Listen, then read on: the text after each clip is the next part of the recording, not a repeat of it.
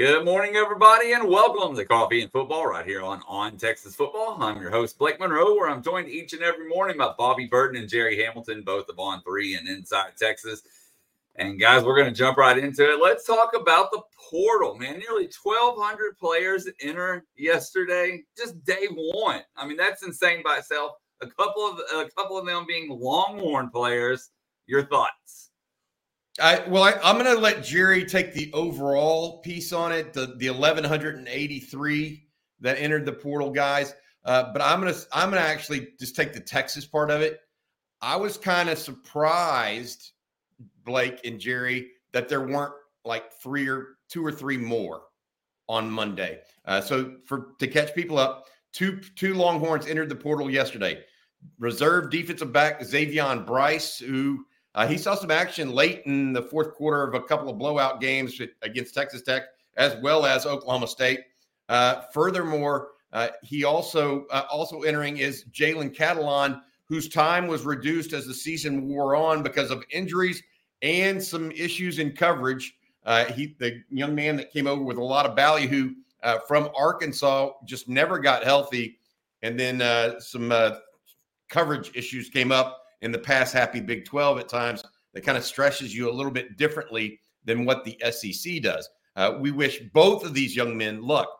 On top of that, Inside Texas is reporting that Steve Sarkisian is allowing his players to still go into the portal, yet remain and play with the team because of the unique circumstance right now. He doesn't want to penalize players that need and want to go into the portal. I mean, there are players at Texas that need to go in the portal. He's not going to penalize them and not let them play with the team over the next month. Now, it will be a case-by-case basis, my assumption, but it's an important note because otherwise you could have 3 or 4 more defensive backs, per se, go into the portal between now and then. And Texas could be in bad shape in that regard if that were to happen. Yeah, I would say from a national perspective, when over 1,100 players go in on day one, there's a lot of those guys who don't have a home. There's nothing. I mean, that's, I think, the craziest thing about the portal, Bobby and Blake, is how many guys go in without a clue what's in front of them. I mean, that's the crazy thing to me. And then you get to the whole Ohio State with Kyle McCord, some of the starting quarterbacks that have gone into the portal. There's been Will Rogers from Mississippi State's being linked to Washington, which would be a hell of a pickup for Washington, by the way.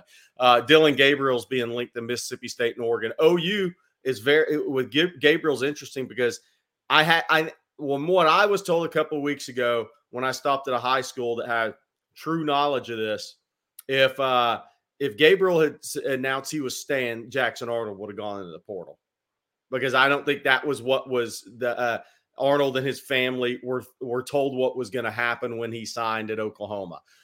So the expectation. So I think Oklahoma made a decision there to go with the former 5-star quarterback Jackson Arnold out of Denton Geyer, obviously high school teammates with Peyton Bowen.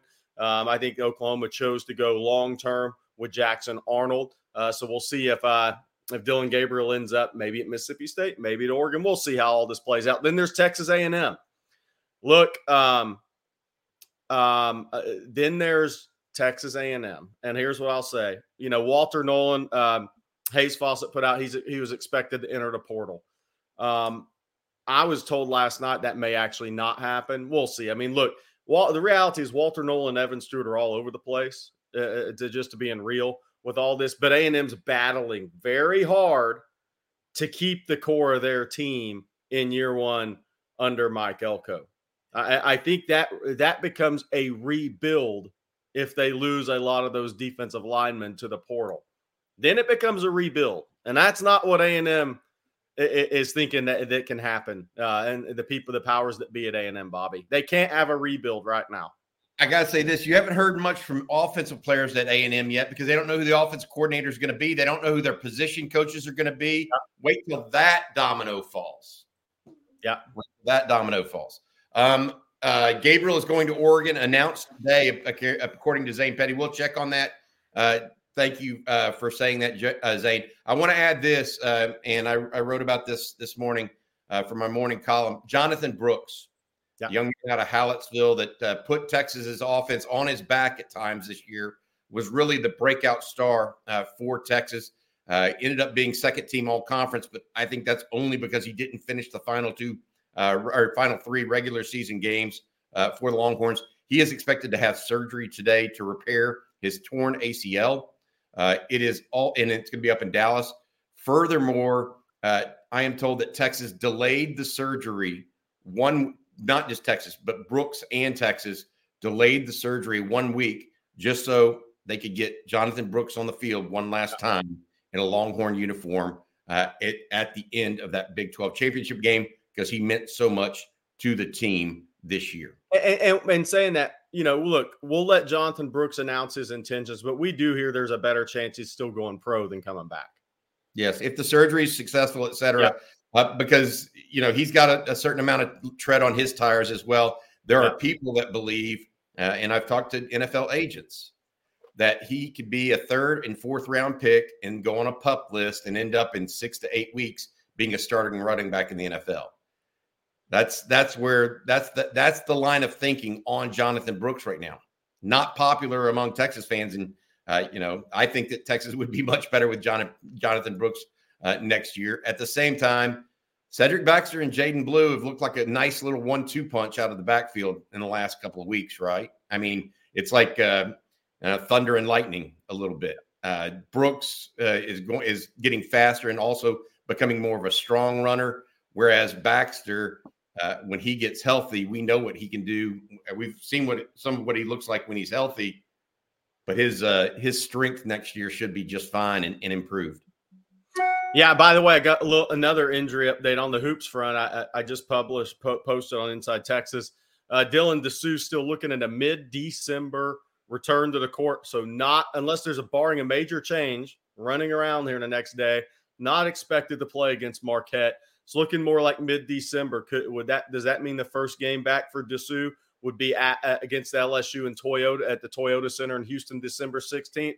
That could possibly be it. Texas does have a game December 9th against Houston Christian as well. If there was a minor setback or Texas pushed it back, it would be December 22nd against A&M Corpus Christi. But it's falling in line with kind of what I've been hearing, mid-December return to the court for Dylan Dessous. So that would be LSU. All right, guys, we're going to go back, to the portal for a second because we have lots of questions. I know we touched on this yesterday. We'll probably get them throughout the week. So we're going to go ahead and knock these 2 questions out of the way. Number 1, Arch talk. As far as transfer, Bobby, I'm going to let you take this one. He's not going anywhere, guys. We've been saying this forever. I said it last week. That situation's settled. Settled. It's not a maybe. It's settled. So y'all let other people do it. I mean, I saw a headline. Guys, I saw a headline today. This whole portal thing, and it's getting out of hand. I mean, I saw a headline, oh, he's staying, like it's some sort of surprise. We've been reporting that the whole time. I've personally been reporting it. Okay? That's number 1. I saw a headline today. Star defensive back of the Longhorns hits the portal. Jalen Catalon was a star for the Longhorns this year.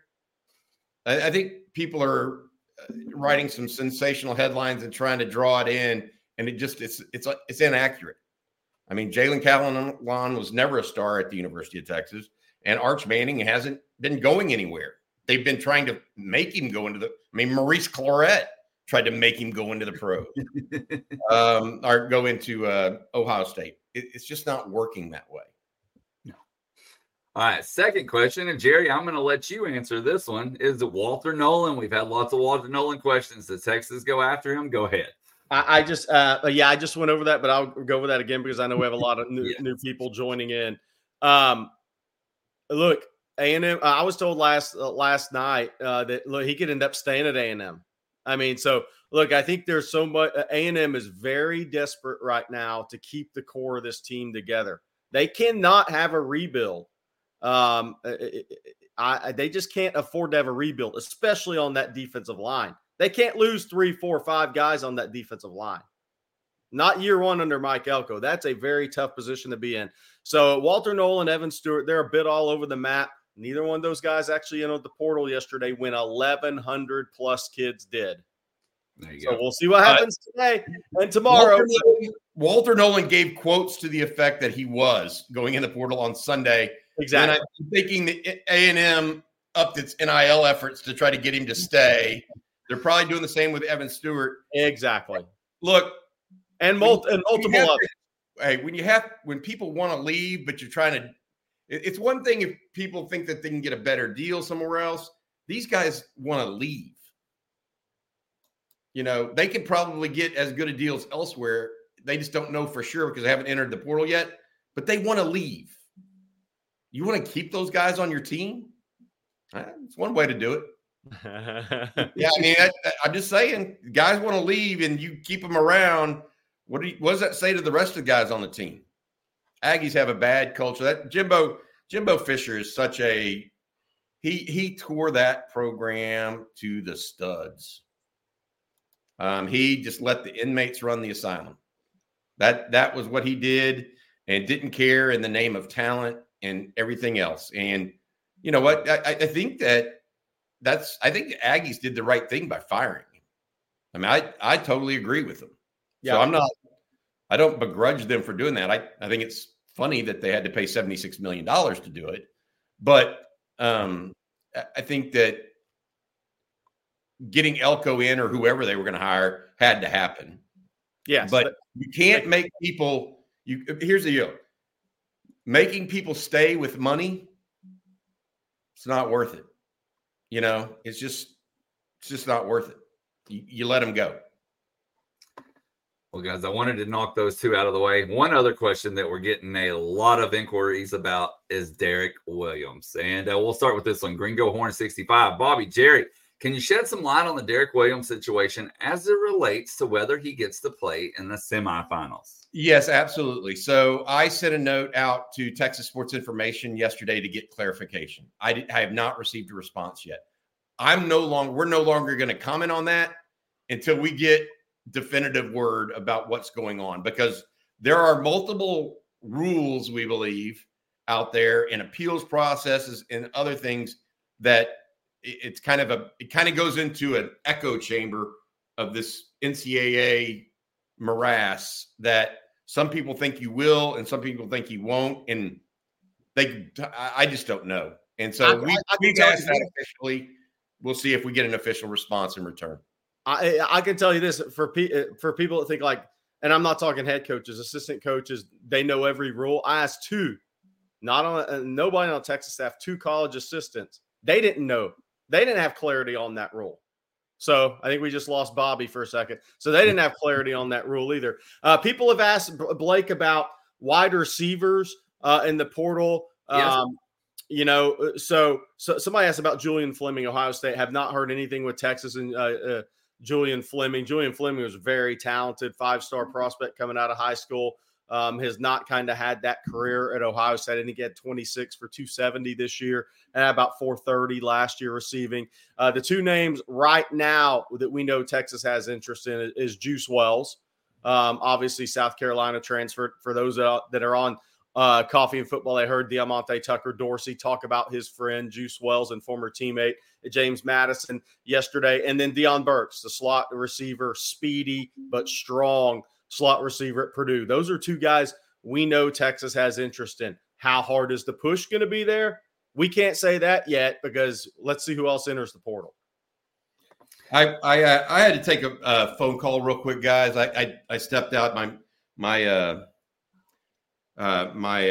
computer didn't crash this time. That's good news. So Texas I'm learning that you were talking about the portal there. I got a text. Texas does have some interest in a couple of different receivers. Yeah. I can't. One is Juice Wells. I can affirm that. We had Diamante Tucker Dorsey on there. There's another receiver. I can't go into that one at this time. It's not necessarily a name that's been heard at this point. I want to say that. And then also Texas is going to be looking for a tight end in the portal. They've already been evaluating those guys. A couple of them went into the portal yesterday. They are also looking at possibly a linebacker, possibly any kind of disruptor on defense. Yeah.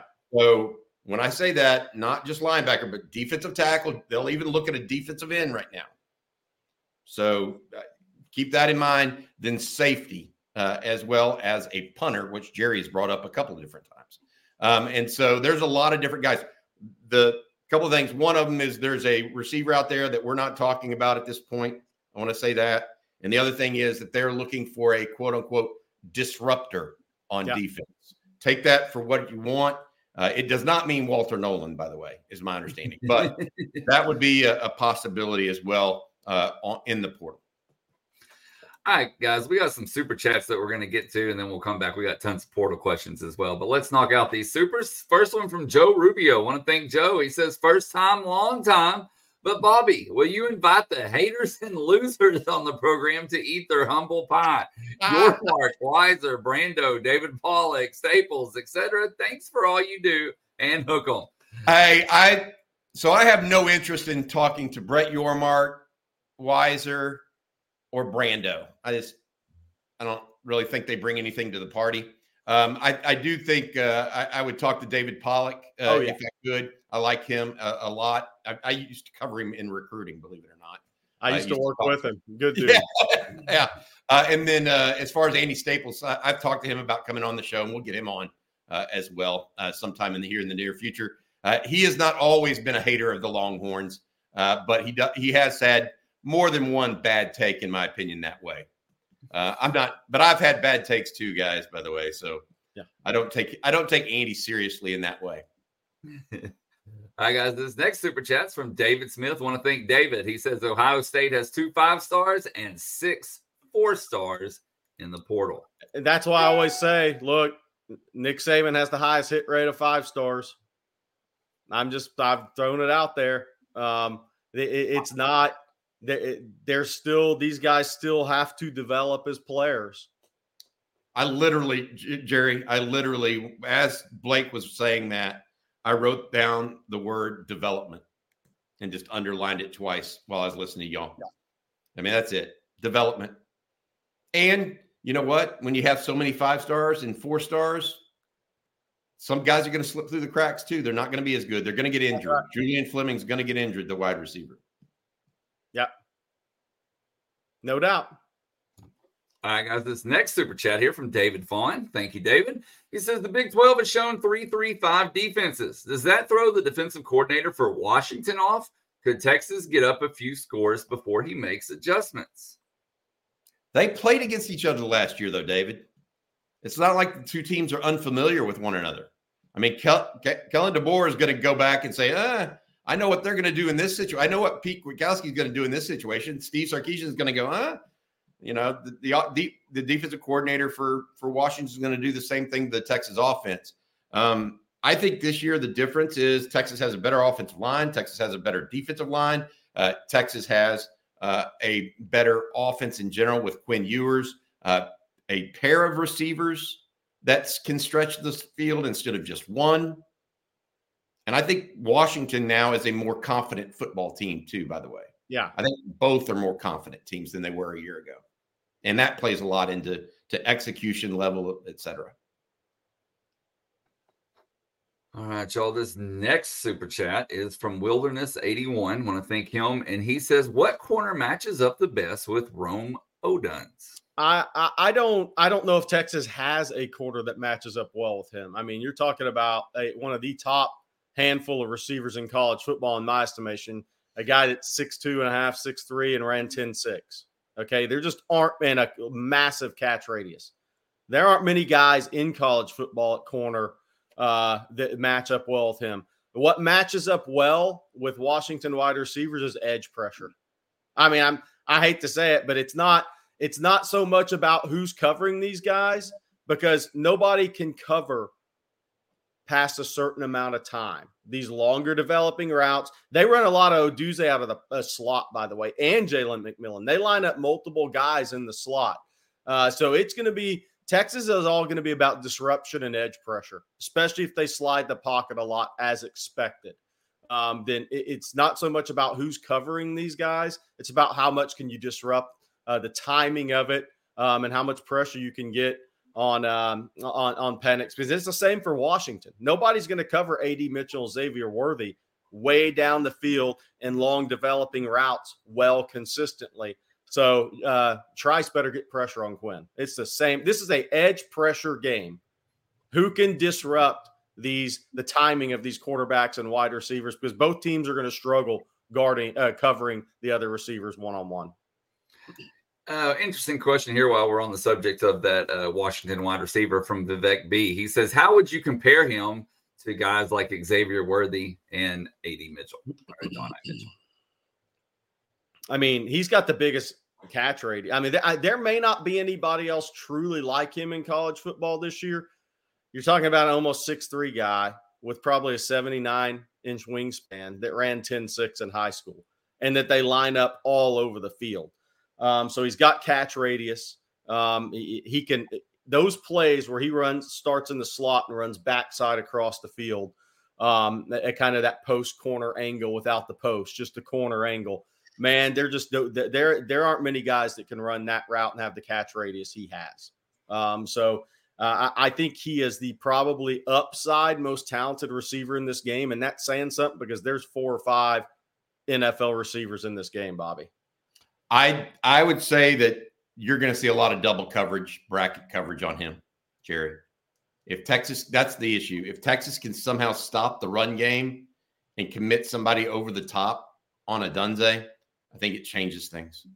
That's what's going to happen because you're not wrong. He's the best receiver Texas will have faced, and that the Texas defense will have faced, and that includes Xavier Worthy and Adonai Mitchell.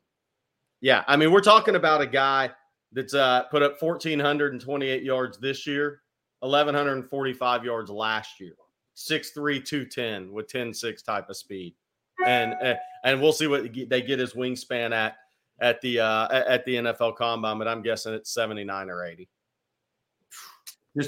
You can watch his highlights on YouTube. Just type in Rome Odunze and watch his highlights. They're legit, guys. That's the only thing I can tell you. I mean, other teams have great players too. Yep. Very true. We got a super chat here from James Williams we're going to get to. James asked, why would you get 2 wide receivers knowing how Sark does not like to rotate wide receivers? With us having Niblet, Moore, Cook, and Wingo coming in January, wouldn't that make them enter the portal? For example, Xavier Worthy started as a freshman. No, I mean, look, you tell me you're going to go into the year with 3 sophomores and a true freshman as your top 4? I mean, give me a break. I mean, it doesn't work that way. I mean, life doesn't work that way. You want to enter the SEC with 3 sophomores and a freshman as your top 4 receivers. I'll say the same thing about college football. And I want to say, wait, Ryan Wingo is the only one physically that's ready for the SEC at this level. Maybe Jonte Cook. Yeah.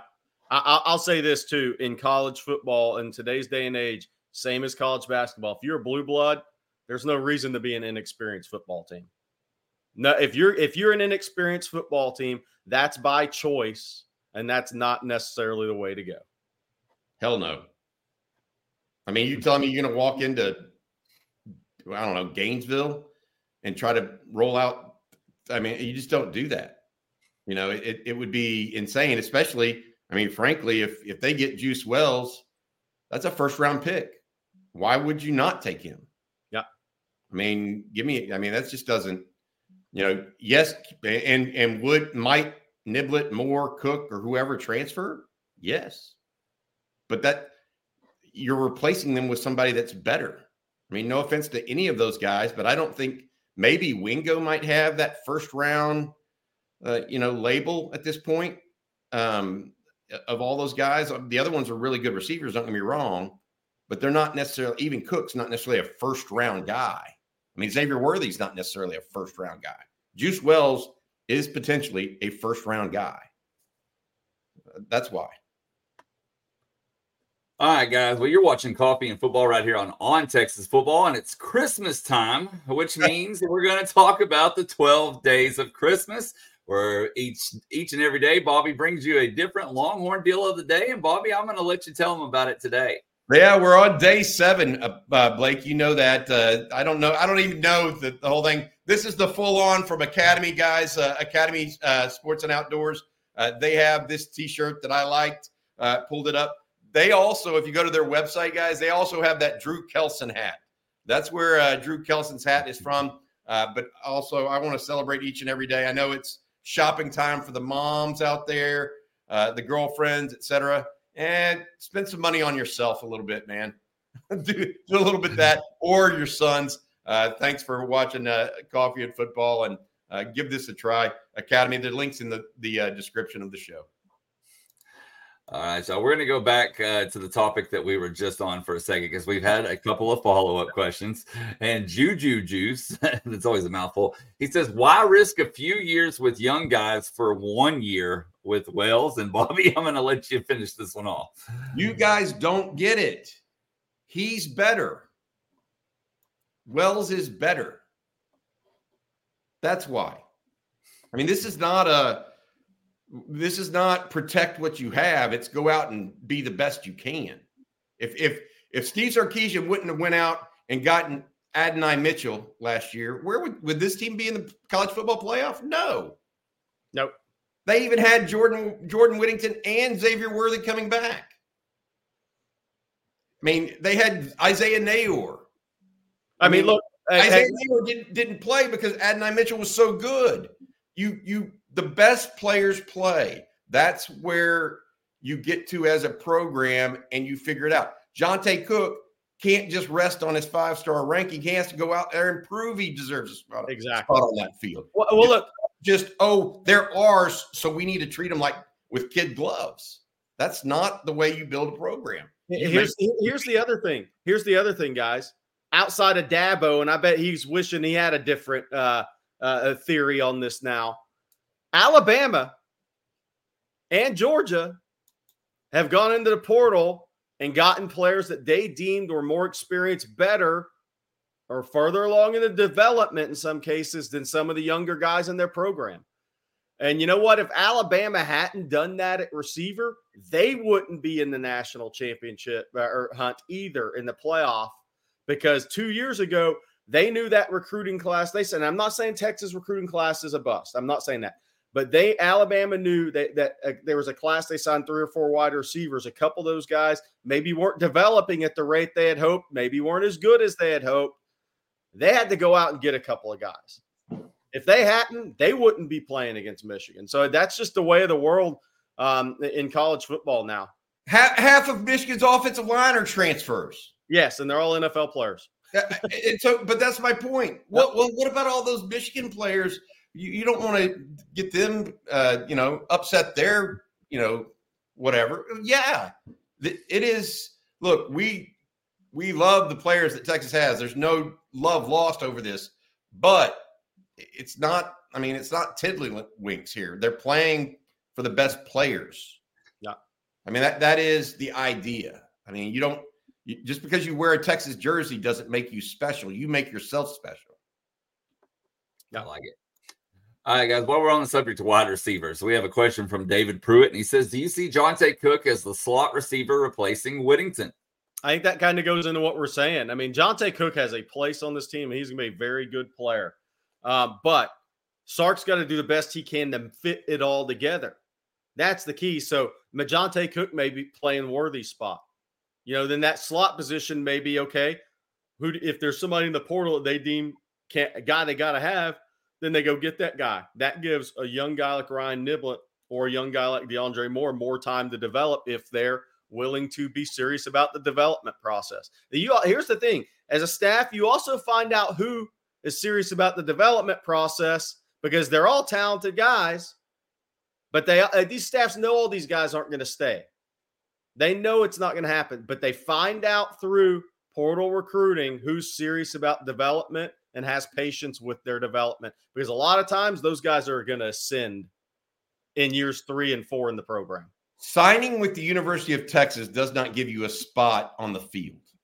It gives you a chance to earn a spot on the field. And that goes for whether you're a recruit, come through the portal, or walk on. It doesn't matter. You earn a spot on the field. You get an opportunity by being a recruit or a portal transfer. We got a super chat that kind of goes along with this conversation. Well, there's no kind of about it. Terrell Hennigan says, I think people are scared that bringing in all these wide receivers will make the young kids transfer. I think it makes them work harder, honestly. I agree, and that's kind of what I think we're getting at. Who sticks it out and is serious about their development? With the talent Texas is bringing in, the guys who are serious about their development and have a vision and have patience with that development while still starting to get more opportunities, those guys are going to ascend long term. The guys who are just bouncing out immediately, they probably weren't on the developmental path that this staff wanted. I think it's pretty simple, honestly. And who has the determination, Jerry? Yep. The determination. That's the other piece that I want to say. I want to add this. The thing about Jonte Cook. I've got to dip out. I'll be right back, guys. Okay. I've got to say this, that Jerry mentioned this, but Jonte Cook, the reason why he will have a spot is because of his versatility. So is he going to be the slot? Maybe. Is he going to be the outside? Maybe. Is he going to be the 2? Maybe. Because you know why? He can play all of those positions. So I don't think Jonte Cook has to worry about things and being part of it. I don't think a guy like Ryan Wingo necessarily has to, because he's that plus size guy. They've got Parker Livingstone that's just coming. I mean, they've got guys. Ryan Niblett is developing. I think Ryan Niblett will likely be your kick return guy next year for sure. Maybe DeAndre Moore as well. We'll see. There's spots on this team, and they have to work and figure it out who they are. You can't just give spots available or reserve them for people. Mac Brown used to do that, and it cost him in the end. Yep, definitely. All right, Bobby, we got some super chats we're going to knock out real quick. And, we'll save that one for Jerry since it has to do with him. But this one from Matthew Pointer. He says, does Texas go after Gary Patterson? And he's checking in from Hobbs, New Mexico. Hobbs, New Mexico had one of the best basketball coaches I've ever met in my life. I actually went out there to do a story on him back in like 1995 or something. He was one of the winningest coaches of all time. Gary Patterson, I would assume, wants to be a head coach or a coordinator. If Steve Sarkisian decides to go that route and bring him in with Pete Kwiatkowski at linebackers coach, that would be a little bit of a surprise for me. I think Texas might go heavier with a recruiter in this role to replace Jeff Choate. Choate was actually a good recruiter, but I think Texas might go for an even more experienced Southeast recruiter in this role. We'll see. I mean, Sark's got a group of guys that kind of can recruit all over the country. Jeff Banks, Kyle Flood coming from Alabama, being Jeff's from the West Coast and but been in Texas a lot, and the Deep South. Flood from the Northeast. You have Tashard Choice from the South, Terry Joseph from the South, Blake Gideon from Central Texas, Chris Jackson being from the West Coast. All of those guys have different ties. I expect him to probably go one more in the Deep South, probably with this role, and find a linebacker coach he likes, that PK likes also. Definitely. All right, guys. Let's see. This next one is from UT Parking. Here's an interesting question, Bobby. And I don't think it has to be either or, but he says, does the 25-day break benefit UT or Washington staffs more? Well, I think Steve Sarkisian has proven to us that if he has 25 days to plan for someone, he's pretty good. Now, Kalen DeBoer may be the same way. There's a reason both of these teams are in the playoffs, and it's because they've been fairly creative at times on offense. I wouldn't know for sure on that. I don't know that it does. I would hope possibly that PK in his defensive scheme, it might be able to. The thing about PK that's really good, and a lot of people don't realize this, he's been in these late season games, one game playoff type things before. Remember all those Boise defenses that played against Oklahoma in the Fiesta, played against TCU, played against all these teams late in years. He was the defensive coordinator. He has a ton of postseason experience. And so I thought he did some things late this season to change things up when people thought he was done changing things up. They are what Rod Babers would say. They are what they are until they changed against Texas Tech, right? I mean, that was proof positive. So I would say that's an interesting piece. But I don't know that offensively DeBoer or Sarkisian, either one will have a advantage. They're both really bright. I think that defensively, PK might actually have one because he's been doing it more and been on this stage before. All right, guys, we're going to continue to. Oh, go ahead, Jerry, if you have something. Oh, okay. Well, I had to jump out for a minute, and I do have something. I'm not going to report it yet. Big keys. Hey, what's the keys, Jerry? I'm holding the Lawnmower 5.0. I don't know if it's that time or not, but I'm fired up for this read today. And I was not on the phone with Manscaped. I was on the phone with something different. Well, hey, since you mentioned it, we're going to go ahead and let you take it away. Tell everybody out there about Manscaped. Look, man, it's Christmas time, right? Hey, Santa baby, the season for a fresh cut is finally here with the sponsors of today's show, Manscaped. The leaders in below-the-waist grooming have just launched their 5th-generation performance package to help you avoid another silent night in the bedroom this year. Nobody wants that. Take care of your special snowflake with the Lawnmower 5.0 Ultra and watch your South Pole shine like never before. Get the best stocking stuffer of all by going to manscaped.com and using code ONTEXAS, all caps, for 20% off plus free shipping. Mrs. Claus will thank you for using Manscaped. Hey, starting with the Lawnmower 5.0 Ultra, this is the crown jewel of the holidays, and dare I say, the best ball trimmer of all time. The electric razor's advanced skin-safe technology is a lifesaver and known for reducing nicks and cuts on his Santa sack. That's it. Manscaped.com. On Texas, 20% off. So I gotta say something real quick. Last night, my wife was watching the show, and she rewinded the Manscaped ad at least 5 times just to watch Bobby. That was her favorite part, was watching Bobby's reaction over and over. And I think it's everybody's favorite part, Bobby. Yeah, It does it by the chat. I'm 54 years old, and I never thought about it. I'll just put it that way. I didn't grow up in that day and age where that sort of stuff was important. Oh, man. All right, guys. Well, we're going to get back to some Washington talk. We got lots of questions about them.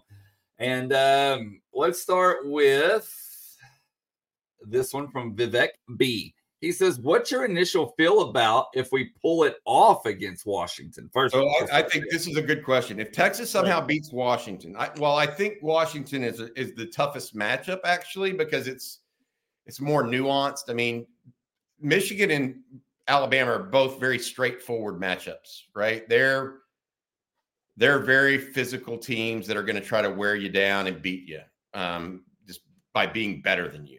Washington's more nuanced. They have more flavor to their offense. They try to do different things. So if Texas gets by Washington, we've talked about this. I think Michigan and Alabama are going to beat the crap out of each other. Yes. And going to be it's going to be an extraordinarily physical slobber knocker type of game. That's what I think. And if you want a comparison, how about this?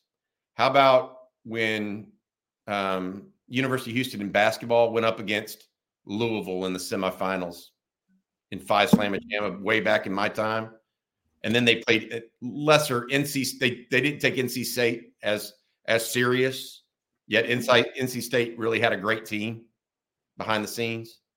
That I can tell you, I can just see two teams that literally go out there and beat the ever-living crap out of each other in the semifinals, and then the next week they just don't have the legs or they're sore.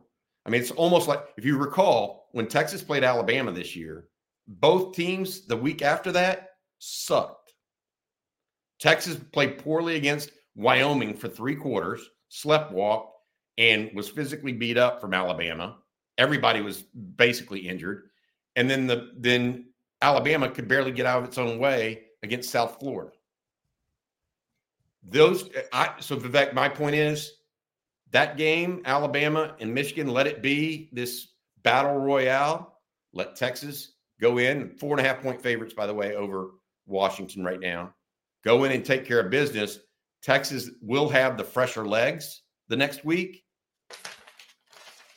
I think it sets up well for either Texas or Washington, whoever wins that game. That's my opinion. Hey, guys, one thing I actually wanted to bring up yesterday, and I think it's good to bring it up right now. So ESPN FBI gives the Horns a 68.4% chance to win that game. Michigan, a 55.9% chance to win against Bama. What's y'all's thoughts on those percentages? I think Texas with Washington, 68%. That's basically that means 2/3 of the time Texas would win in simulations. I think it's more like 50-50. I mean, you've got the Heisman Trophy winning quarterback or one of the better players. You've got a great team that's on a roll. I mean, that's a toss-up game, in my opinion. I'm not saying that Vegas is wrong or the FPI is wrong, but 68% is not 90. Wow. And then Alabama, Michigan, I think Michigan wins. I feel like they'll be able to manage. Alabama's offensive front is not as good as most people think it is. And I think Michigan's going to be able to control the game a little bit. Yeah. All right. This next question, guys, we're going to continue on with the Washington talk. We have a super chat from Any Given Saturday. He says, do you think Texas would try 3 high against Washington to try and throw them off? Who's going to be the third safety? Derek Williams may be on the sideline. You might not be able to do that in first half. I don't think that they would do that. I think we talked about with Rod Babers, maybe throwing in a real dime look that includes more Maurice Blackwell, the former safety who spun down to linebacker. They could look at that. They could do nuances on that, perhaps with a month of insert time. We'll see. We'll see what Texas does. I feel like there's a lot of room for that, and that's what I was talking about earlier with Pete Kwiatkowski's experience doing so. I mean, he's been to how many bowl games in his life? 25? Is that what the number was? I can't remember. But he's experienced this 20 plus times in his life as a defensive coordinator. He's been there, done that. So he knows what it takes.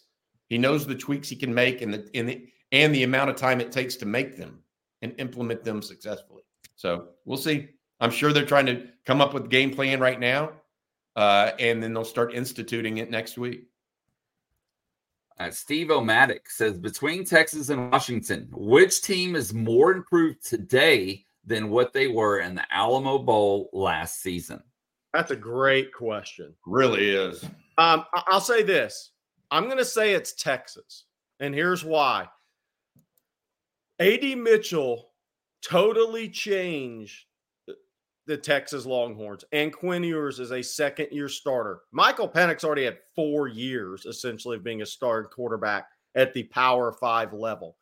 And they returned everybody. Obviously, I think their offensive line has gotten better with Washington. I think Texas has as well. I talked to a Pac-12 assistant coach on Sunday night, and he said the length of Washington will surprise people. That's the thing. He said they're a lengthy team.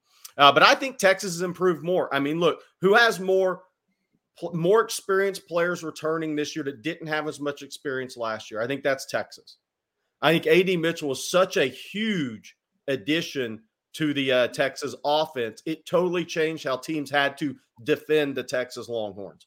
I think the depth at Texas of talent 1 through 85 is a little better. And the impact freshman, is there an Anthony Hill at Washington that's been added to Washington? Is there a Manny Muhammad level freshman that's been added to Washington? I think the front line guys, that's an interesting debate. I think Texas does have more depth. I'm not sure how that depth will come into play necessarily this year. Does Washington have a player that improved as much as T'Vondre Sweat from last year to this year as well, Bobby? Look, Washington will have two players drafted ahead of. So you talking about Correct. superstars? Washington will have at least two players drafted ahead of the first Longhorn in the NFL draft. Okay, the defensive end and Rome Odunze, the wide receiver. Possibly three if Penix is getting. I mean, he's getting mid-first round grades in some of these mocks I'm seeing, Jerry. So possibly three Washington players on this Washington team could go before the first Longhorn. So I agree with Jerry. I think Texas may have better depth. The frontline guys, they've got some dudes now. So let's and DeBoer does a great job, particularly on offense, of getting them into positions to really maximize that ability. And that's one of the reasons why Jerry's been singing his praises all year. He does a good job of featuring and getting Odunze the ball in the right place. Okay, guys, we got some more Washington-related questions that we're going to get to here. And Joe, this is a good one. He says, should Texas try to slow down? I hate to cut you off. I'm going to cut out for 5 minutes, and I'll be right back, guys. I got to get something out. Okay, I got some breaking news out. I'll be right back. All right. Guys are going to be waiting and like, what the hell's Jerry doing? Everyone's pressing the F5 button, refreshing. We don't have a choice. We are slaves to the news cycle. I got asked one time, Bobby, are you taking off Christmas Eve? And I'm like, dude, no, you don't. And if it's recruiting you and someone commits on signing day or on Christmas, you have to write the story, right? You don't get to take that day off. It's the news cycle.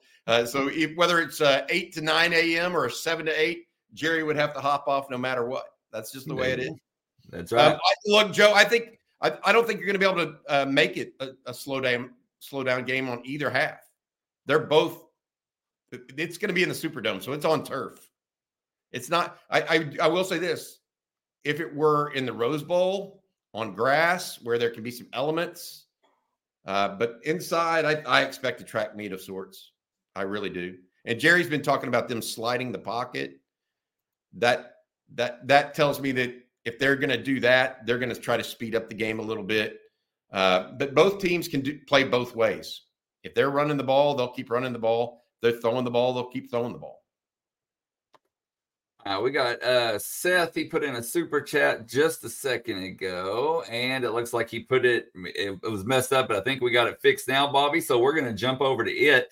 And Seth asks, how does their offensive line and defensive line stack up with Texas' offensive line and defensive line? So Texas they have a very experienced offensive line and defensive line, guys. So they're an experienced team, not unlike Texas. They have a little bit more experience on the offensive line than Texas. But I feel like the two interior guys on Texas on defense, Sweat and Murphy, are better than their two interior guys, although they have two solid interior guys. The exterior guys on defense are better than Texas right now. They clearly one of them's a first-round pick. As far as the offensive line, they don't necessarily have a guy like Kelvin Banks. They don't have a possible top 10 pick at tackle. Now, Banks is only a true sophomore, though. Jerry's mentioned they have a 285-pound center. Okay. They're not going to that's why we think they're going to slide the pocket. They're not going to let T'Vondre Sweat sit over the top of him and knock him into Michael Penix time after time.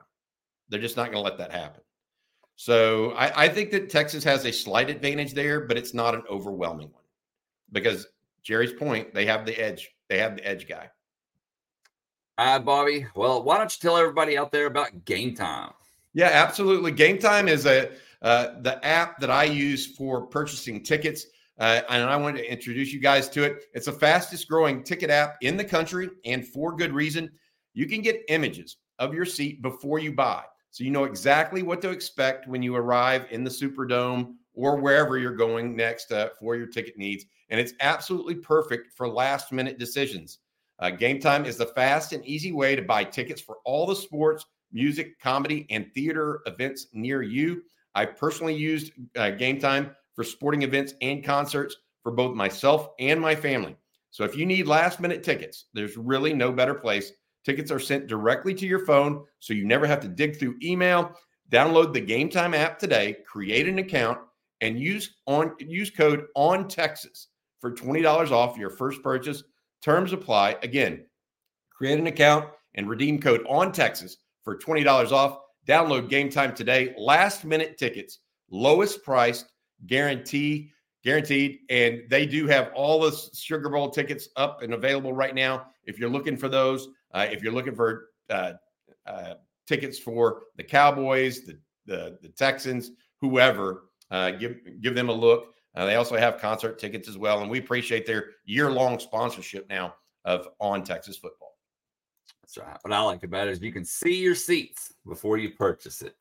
Yep. That's what makes it great. And it really does. I mean, they're great pictures, dude. Yeah, for sure. Okay, we got some more. We got a lot of super chats, Bobby. So we're just going to jump right into them. We're all waiting for Jerry's news right now. Yeah, as we anxiously await. He says, do you think that Jeff Choate takes some Texas assistants with him to Nevada? Maybe some backups, but not. I mean, he's not going to hire anybody to go be defense coordinator for him at Nevada. I wouldn't think, like Blake Gideon or Terry Joseph. He wouldn't be able to pay them as much as they make currently at Texas. Bo Davis isn't going to go to Nevada. Maybe the Pam Sadat, the quality control guys like that, is possible. It's very likely that he'll take a GA or two from Texas to build out his staff.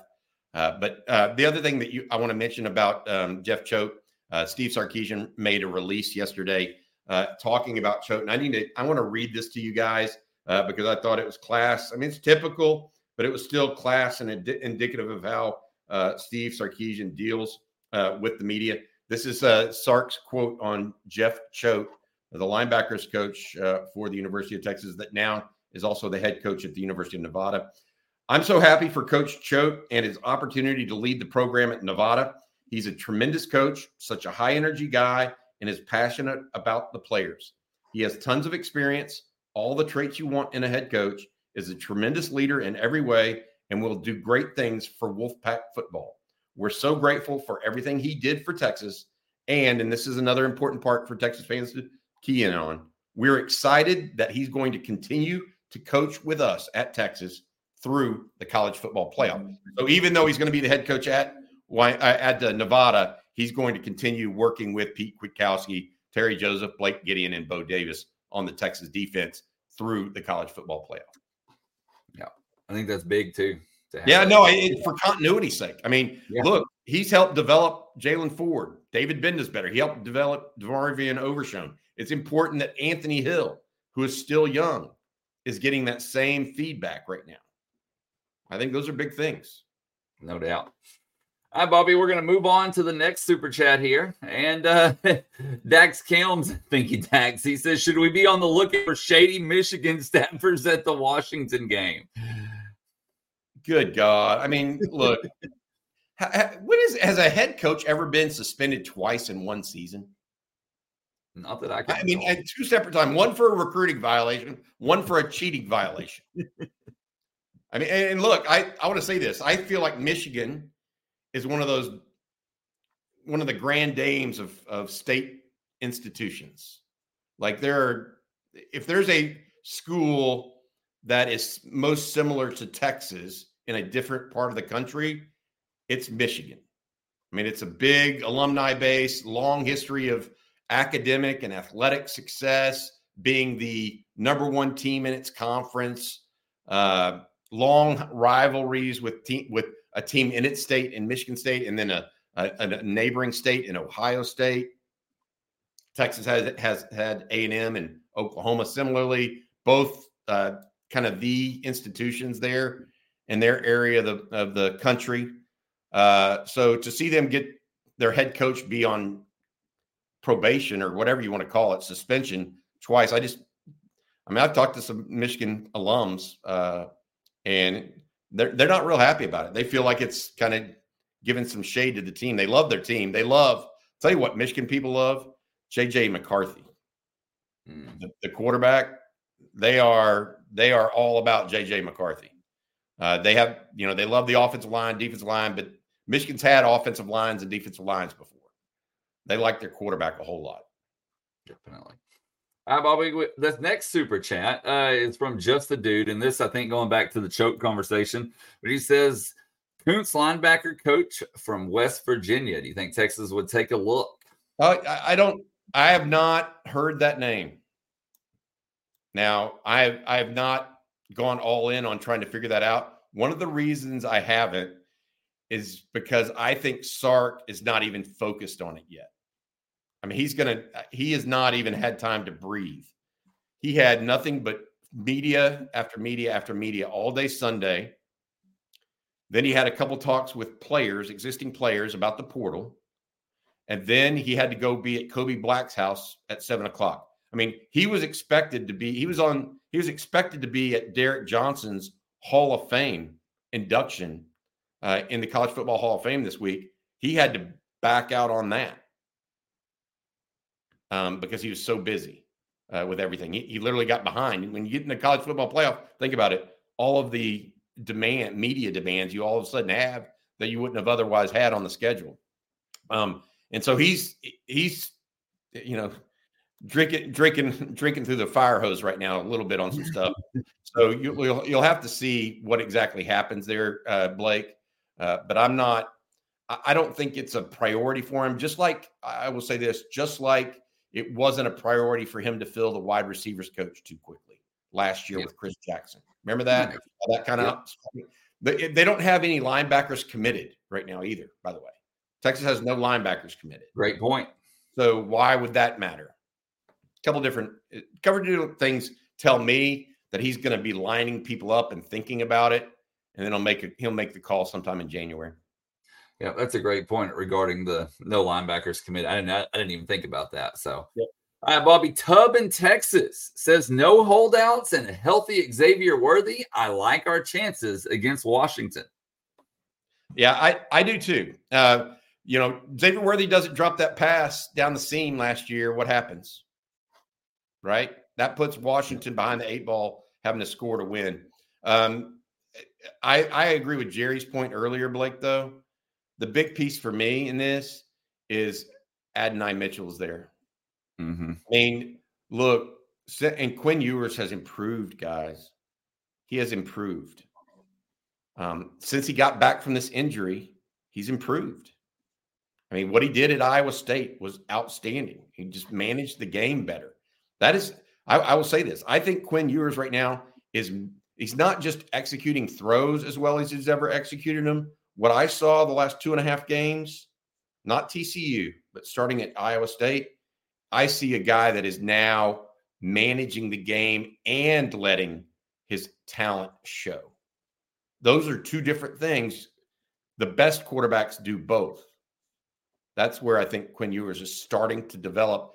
And, man, I'm just telling you, if he announces he's coming back anytime soon, Longhorn fans should really be excited for next year because it is not just add water instant player. It takes time. And you're starting to see the results of that right now. All right. This next one, speaking of add water instant player, Bobby, so a player that a lot of people are ready to see on the field is Jelani McDonald. And Daniel Sweeten has a super chat. He says, does McDonald get some run in this game? It's possible. He's definitely going to be on special teams, but I don't think that he's going to be playing. I mean, he's playing nickel right now. He's playing star. So you're asking him to go train as a safety right now, and I don't know that we can do that. All right, Jerry, we're bypassing the next super chat or question from fans, so you can deliver the news now. Go ahead, buddy. Xavier Filsaime has locked in his official visit date, and that's December 15th through 17th, not the 8th through 10th, as some people thought it was. That, I think, is meaningful because other Texas commitments will be on campus the 15th through 17th, and Texas will have begun bowl practice prep. That's per the source I talked to. So I think that matches up. Steve Sarkisian and Blake Gideon will also be in home with Phil Same and family in McKinney on Thursday. Billy Napier, baby. Billy Napier, Austin Armstrong, and the new Florida defensive backs coach, I'm not even sure he's been named yet. I didn't have time to look that up, are scheduled to be in home, but they haven't locked in a date yet. Yeah. And to be clear, signing day 15th through the 17th, he's visiting Austin, and signing day is the 20th. Then it goes dead. That's tough. That's tough if you're Florida. That may be a tough one to swallow. Just for more news, I haven't really posted this or whatnot, but my understanding is the majority of all visitors in the portal for this first go-round are going to be the 15th through the 17th also. So they don't expect a bevy of visitors as of right now. Right. They don't expect a bunch of visitors this weekend on campus. All right, guys, we got some more super chats we're going to knock out here after that good news that Texas fans surely love. And Mike Martin says, hook 'em from North Carolina. This is my first super chat. Love, love, love you guys. Tried to meet you, Jerry, at Jay Gilligan Saturday, but I had a 15-hour drive back to North Carolina. But what do y'all think about Florida State to the Big 12? Rumors are swirling this morning that it could happen. Oh, man. I don't even know what to say. I don't know what to say. I just think that look, college football just needs to go to two conferences. That's what needs to happen. You know, yeah. I mean, if the SEC added Florida State and Clemson right now, would anybody else care about any other school in the country? I mean, maybe Notre Dame and Miami. What's left? I mean, Arizona. I mean, Utah's still a regional school, great program. I don't know. I mean, I challenge people to know what the ratings will be for every other school not in the SEC or Big 12 SEC or Big 10 if the SEC picked up Florida State and Clemson. It would be the numbers are just they're gonna be eye popping. Does any and I may have missed what that was said. I had to send a text to a colleague about the Xavier Phil Same news, but I'm not sure if Bobby said that. But it could just be the negotiations to try to get into SEC at this point. We have another option. It could be, but I don't think so. I mean, I think Florida State and Clemson. I don't think that. I'll say this: I don't think that the SEC would be more ripe to take Florida State than they would Clemson. Yeah. Florida State means more than Clemson, even though Clemson's had, 2 recent national championships. I mean, Florida State brings an audience. Clemson doesn't necessarily bring an audience. Yep. All right, guys, we got some more super chats we're going to get to. Panhandle J, and he's asked he has 2 super chats, same question, so we're just going to do one of them. Corey Black going to portal to play with Kobe. I think that's been rumored. I don't know that it's going to be necessarily the case. We're waiting to see exactly what happens. Texas is going to look in the portal some for the secondary. I don't know that Corey Black would necessarily be a starter at Texas, though. So he'd have to be looking at being a depth piece like they played with this year somewhat. Or move positions to safety, which is also a possibility because that may be more of what he looks like as a long-term pro instead of the cornerback he played at Oklahoma State. We're monitoring all that to remind you, though, Kobe Black commits a week from tomorrow. December 13th is when his commitment date is, a week from tomorrow. He's the cornerback out of Waco Connolly that has offers from all over the country. Texas, a major leader, and Steve Sarkisian visited him on Sunday night. That was the recruit that Steve Sarkisian went to go see. I think here's the thing. Here's one thing I would say too. Let's just say Kobe Black goes to Texas as expected. He's got to announce it and let everybody know. But Texas is considered the heavy favorite. if Texas look to take a corner in the portal, that might be telling on what they're thinking Warren Roberson's future position is, by the way. I mean, because otherwise they have pretty good. I mean, they have Terrence Brooks, Manny Muhammad, Gavin Holmes. Unless somebody jumps in the portal, they have 3 of their top 4 corners coming back. Kobe Black's an early enrollee who's a boundary corner prospect. I mean, so at that point, I mean, what does that look like? If they actually went and took a guy that was a corner out of the portal, that might tell you Warren Roberson's definitely going to safety or nickel. I tend to think they go safety in the portal unless, like Bobby said, a player that's played cornering so far in college could be seen as a safety and would be okay with that move. Okay, we got a few more supers we're going to knock out here. And Ambassador of Texas, want to thank them for the super chat. He says, how about an arch package for the red zone? Could be something they look at, but I think it'll be more when he's the starter and maybe in the offseason. I don't think they want to put him out there right away. It's something that Brian Irwin has mentioned before, Jerry and Blake, talking about just having some element of a QB run game that you're not necessarily going to get from Quinn Ewers. He just doesn't. He's not a QB run guy. No. And then we have a question from Juju Juice again. Thank you for the next super chat. And he says, should Texas blitz Anthony Hill a ton against Washington? Yes. They can't let – I don't think they can sit back and let Michael play coverage against Michael Penix. And here's the key, too. Normally, you would blitz up the middle. But if Washington does a lot of slide protection, you're gonna have to disrupt a little more off the edges, Bobby, right? To disrupt that slide protection and disrupt that timing. Obviously, you're going to bring Anthony Hill in this game. You have to be aggressive. I think you're going to do it more from B gaps out to the 9. Hey, let's recap, people. I just put the news of the day, the scroll on the screen. So a couple things have gone on today. Jerry, because we have 1,700 plus people in here at the same time. When we started this morning, it was 300. So let's kind of recap, okay? Jonathan Brooks expected to have surgery on his torn ACL in Dallas today. That's number one. Jalen Catalon and Xavion Bryce have hit the portal for Texas. That's the Arkansas transfer safety who did not play as much as expected this year because of injury and perhaps because of some issues in coverage. And then Xavion Bryce, a reserve cornerback. Steve Sarkisian, meanwhile, Inside Texas is reporting, is going to allow those players or some players who enter the portal to still play with the team through the college football playoff. It is a relaxation of his policy to this point. Okay. But he wants to do that, I think, because it's only fair to the kids. Jerry's talked about this. They can't not go in and get left behind. That doesn't mean they're going to be able to come back.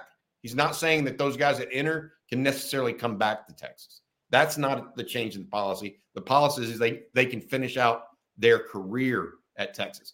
And now I want to say this.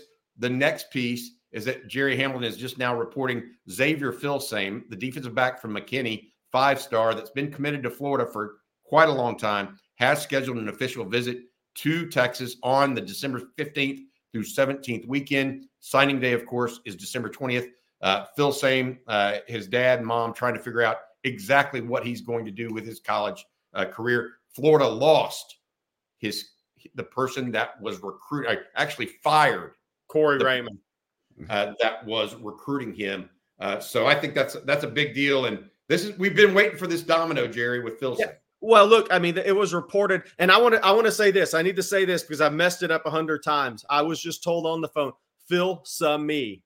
Okay. Filsame, Blake, in case Texas fans have to get accustomed to saying that name. Filsame.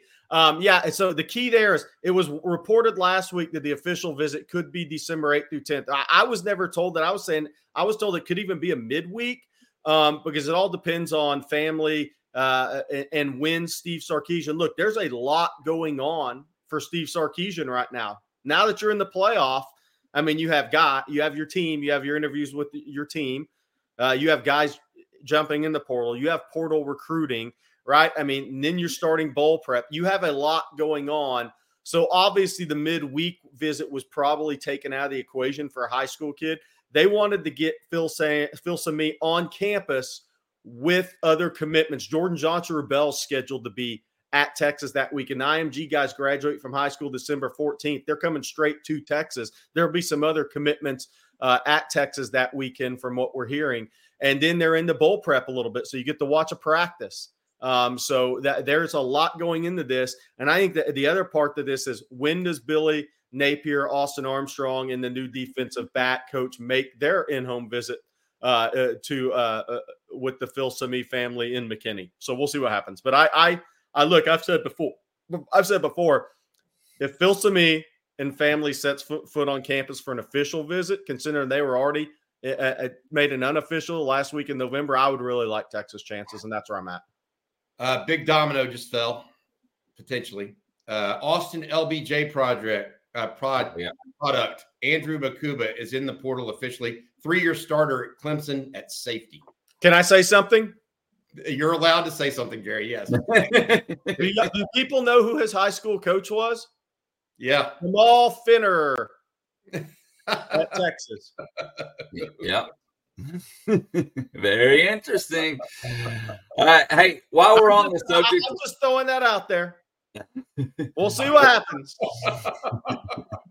While we're on the Finner, though, for people that don't know, that's a good one, because we're assuming people are insiders like us. Who is Jamal Finner, Jerry, so people understand? Yeah, Jamal Finner is a director of high school relations at the University of Texas, was the head coach at Austin LBJ, was the head coach when Andrew Makuba played at Austin LBJ, along with the former corner that was at U of H that's at Houston now. I can't even remember his name right now. The guy that Worthy burns a lot. I can't remember his name, but yeah. McCutcheon. There you go. Latrell McCutcheon.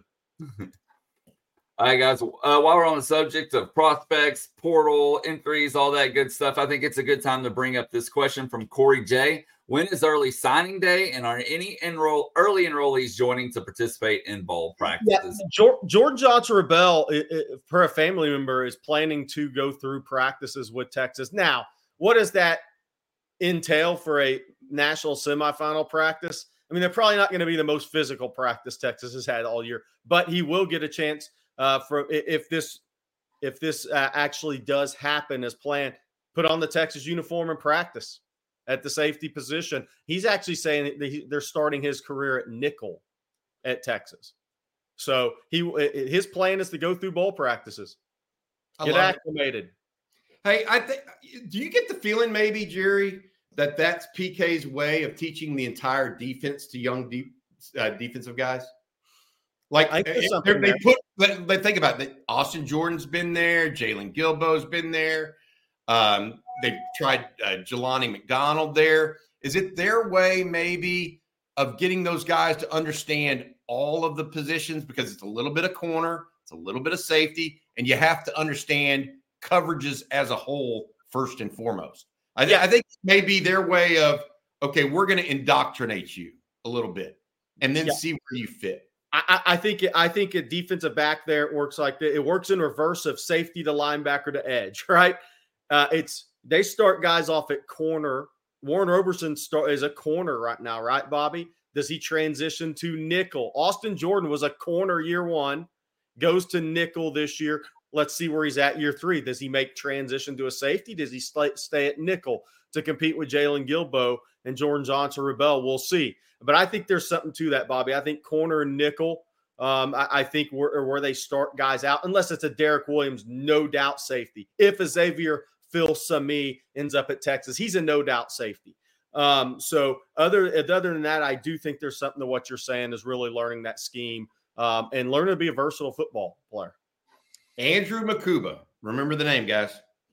Safety from Clemson, 3-year starter for the Tigers. Played for, as I said earlier, played for Jamal Finner at Austin LBJ, who's Texas Director of High School Relations currently. And then Jerry just broke the news on Inside Texas First, then talked about it here. Xavier Phil Samee has set up his official visit the 15th through the 17th. Just a lot of news breaking, guys. I love this is why the portal is kind of fun. It actually some of this stuff happens in real time. We're all sitting there looking at the top of Jerry's head right now as he's sitting over there texting clearly some people. Look, we can talk about this until we're blue in the face. Longhorns are so well positioned right now, not only in the portal, but also in high school recruiting. The Longhorn coaches are out on the road. Terrence Hibbler, the defensive lineman out of Mississippi. Texas's Bo Davis is expected to be by there. Thursday. Okay. I didn't even say that this morning. There's so much going on, guys. I believe Bo Davis, Texas staff was all on the road yesterday. I posted a tweet. Jeff Banks in home with Jordan Washington last night. That's on my Twitter. If people want to see if Jordan Washington keeps growing, I think he looks taller with longer arms every time we see a picture of him. Kyle Flood was out in California seeing Brandon Baker taking one last swing at DeAndre Carter, which Auburn's very tough to beat on flips right now, guys. They didn't go 5-7. They went 7-5 and are very invested in this recruiting class. Let's just say that. Bo Davis was in Lafayette yesterday, made an in-home visit with Melvin Hills, and also stopped by Acadiana, but nothing's moving there. Bo Davis then, I believe, is supposed to be, according to my source in Mississippi, supposed to be at Holmes County on Thursday to see Terrence Hibbler. Now, the question is Hibbler going to Alabama this weekend for an official visit or this week for a practice? We'll have to see. I believe Texas Tashard Choice is going to be at IMG to see Jarrett Gibson Thursday. I believe Bo Davis is going to be at Jones High Wednesday to do in-home with DeAndre Robinson and his family. So this staff is around the country, most of them south of I-20, around the country right now, seeing the commitments, making in-home visits, giving one last swing at some of these guys they're trying to flip or get into the class. Hey, Jerry, I'm just asking you this question. What do you think about Danny Kaye, the former North Shore head coach, who's the linebackers coach at Rice right now? I think John Kaye. Entertainer for my dad would know. I thought you were going Danny Cannell and his. No. Yeah, John Kaye. He's the linebackers coach, former North Shore coach. Hey, if you're looking for a coach that would fit into your culture as a coach, John Kaye might not be any better than John Kaye. I mean, we talked about this yesterday. North Shore, yes, they're talented, but they haven't been as talented as Duncanville. But here's why I have the most respect for John Kaye, as much respect for any high school coaches I've ever been around in 2 decades in this business. Him and Scott Surratt at Carthage, who did suffer a rough loss. It's the night before North Shore played Duncanville for a state championship in Jerry World and 6A football. And Zach Evans, a running back on an NFL roster, 5-star prospect, would not put his cell phone down in a team meeting. He sent his butt home. The night before a state championship game, the most talented player in his program, he sent his ass home. That guy, it would be a culture fit as a linebackers coach at the University of Texas if Sark took a look at him. No doubt. How many high school coaches would have done that? Stones. Yep. Oh, not many. Not many at all. Okay, guys, we got trials. And by the way, John Kaye is I'm telling you, that. Yeah. And by the way, John Kaye is a first-year linebackers coach at Rice. He left North Shore last year. Obviously, they're favored over Westlake this weekend. They elevated their OC, who was a really good player at Houston, had been the OC for years. They kept the rest of their staff intact. But John Kaye is a first-year college coach at Rice. Well respected in the coaching community, man. Hey, Bobby, real quick, before we move on to these last few super chats, before we get out of here, we've had lots of questions about recruiting, early signing day. Can you give everybody out there the plans on early signing day and what we plan to do right here on Texas Football? Yeah, absolutely. Blake's got to work overtime on signing day, guys. He's going to host a show. We're going to start at 7 a.m. on signing day and go until about 11. Then we'll pick back up around 12. And go until about 4 or 5 after Steve Sarkisian addresses the media about his recruiting class. We will be all over the state and country getting reports as well. We hope to make it a fun day for the Longhorn fans. Of course, there's going to be coverage, in-depth coverage on InsideTexas.com as well. We will have this. We're going to try to make it a little bit of a party. That's what it should be on signing day, especially with Texas expected to land, if not a top 5 class, certainly a top 10 class, and continuing to add to what we think is a roster that is becoming one of the best in college football. Yeah, let's talk about that. With this news today, Texas is the number 7 ranked class in the On3 recruiting class team rankings. If Kobe Black goes Texas' way, that's probably going to vault them to 5 or 4. If they can flip Phil Sami and keep everybody else committed, Texas is probably going to finish number 3 class once again without adding another prospect. 3 or 4 if they get those 2 guys. We'll know in 15 days, guys. It's just around the corner for sure. Okay, guys, we got a handful of super chats. So let's just jump right into them. Damon says, how about the salty little brother bowl? Of course, talking about A&M playing Oklahoma State. Hey, look. I don't know that Oklahoma State was salty. Mike Gundy didn't seem salty to me. He seemed complimentary. Yeah. Hey, by the way, maybe A&M's working to keep all those players so they win the bowl game against Oklahoma State against the team Texas blew out. They've been talking about it. They got to be able to walk before they can run next year. All right, moving on to the next one here. Hey, wait. Is Petrino going to call plays, or is he already at Arkansas? Who's going to even call plays for A&M? It's a good question. Evan Stewart.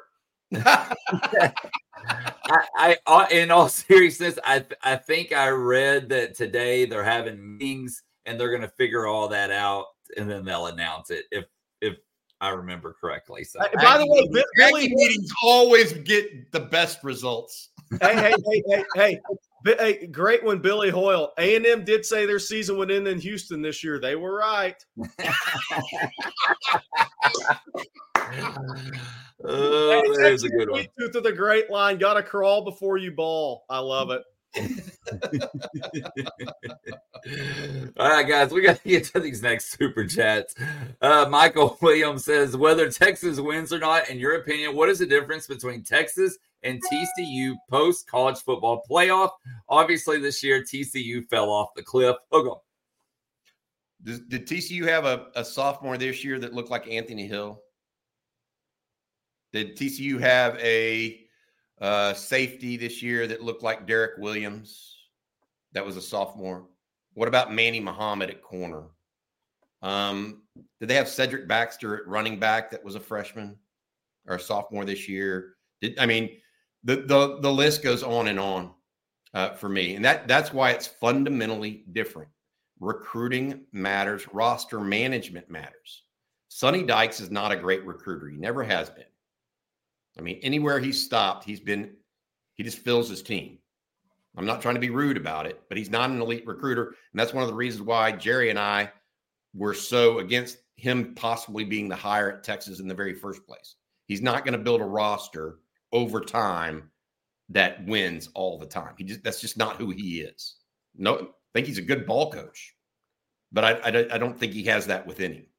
So that's why Texas is different. Texas may go 8-5 next year, by the way. Okay. They're not going 5-7. By the way, Teta Pari has a really good question. I was actually going to bring it up, and I will do that real quick. He says, is Texas allowed to elevate an assistant to coach status for recruiting? Absolutely. When Tom Herman was at Texas and they had the changes, they elevated Brian Carrington to being on the road. So you can do that. You can do that. Will Sark do that? We'll see. I think he should. Here's the thing, though. Here's the thing. What linebackers are they really? Ty Anthony Smith. I spoke with somebody at Jasper High School. I've mentioned this. So much is going on. Ty Anthony says he's locked into Texas A&M. That would have to be barring a major change. Obviously, with Jeff Choate leaving, Justin Williams has been locked into Georgia. They are not really after a linebacker right now. So not in the high school ranks. Not in the high school ranks. Okay. That's another one next for somebody else if they jump in the portal. Yes, somebody's saying Andrew Makuba has entered the portal. Yes, he has. And we mentioned his high school coach And I'm not saying Makuba's going to Texas. I'm just giving y'all intel and detail. Is Jamal Finner was his high school coach at Austin LBJ, and now the director of high school relations at the University of Texas. 3-year starter at Clemson, guys. Very good NFL player. All right, guys, we got a couple more super chats. This one going back to your comments earlier about Rubel, Jerry, and Sharpshooter says, would he be able to play in the Sugar Bowl? Technically speaking. I don't know the answer to that, Bobby. I don't think that would happen, period. No, he cannot play. He can join the team because he hasn't enrolled officially. He hasn't taken a class at the university. Yeah, there's no classes for him to take. Yeah. Stanford gets a waiver on that, but because they don't actually, even though the schools start, like Stanford doesn't start till mid-September. Their schools don't. And so they're a little bit different, but I don't think the players that join during just for practices, I don't actually think they can play on game day. Like they definitely couldn't get a portal transfer and then play January 1. Definitely. All right, Jerry, I know I asked you this at the beginning of the show. We've touched on it a couple times, but it's a super chat. Walter Nolan, give it to everybody one more time. Thank you, Daniel Earp, for the super chat. Okay, so it's all over the map. Him and Evan Stewart are all over the map. They're crisscrossing each other back and forth, back and forth. I would say Walter Nolan, the odds last night, he stays with A&M, but like I said, it's all over the map. If he were to jump in the portal, I've heard Oregon would be a clear favorite there.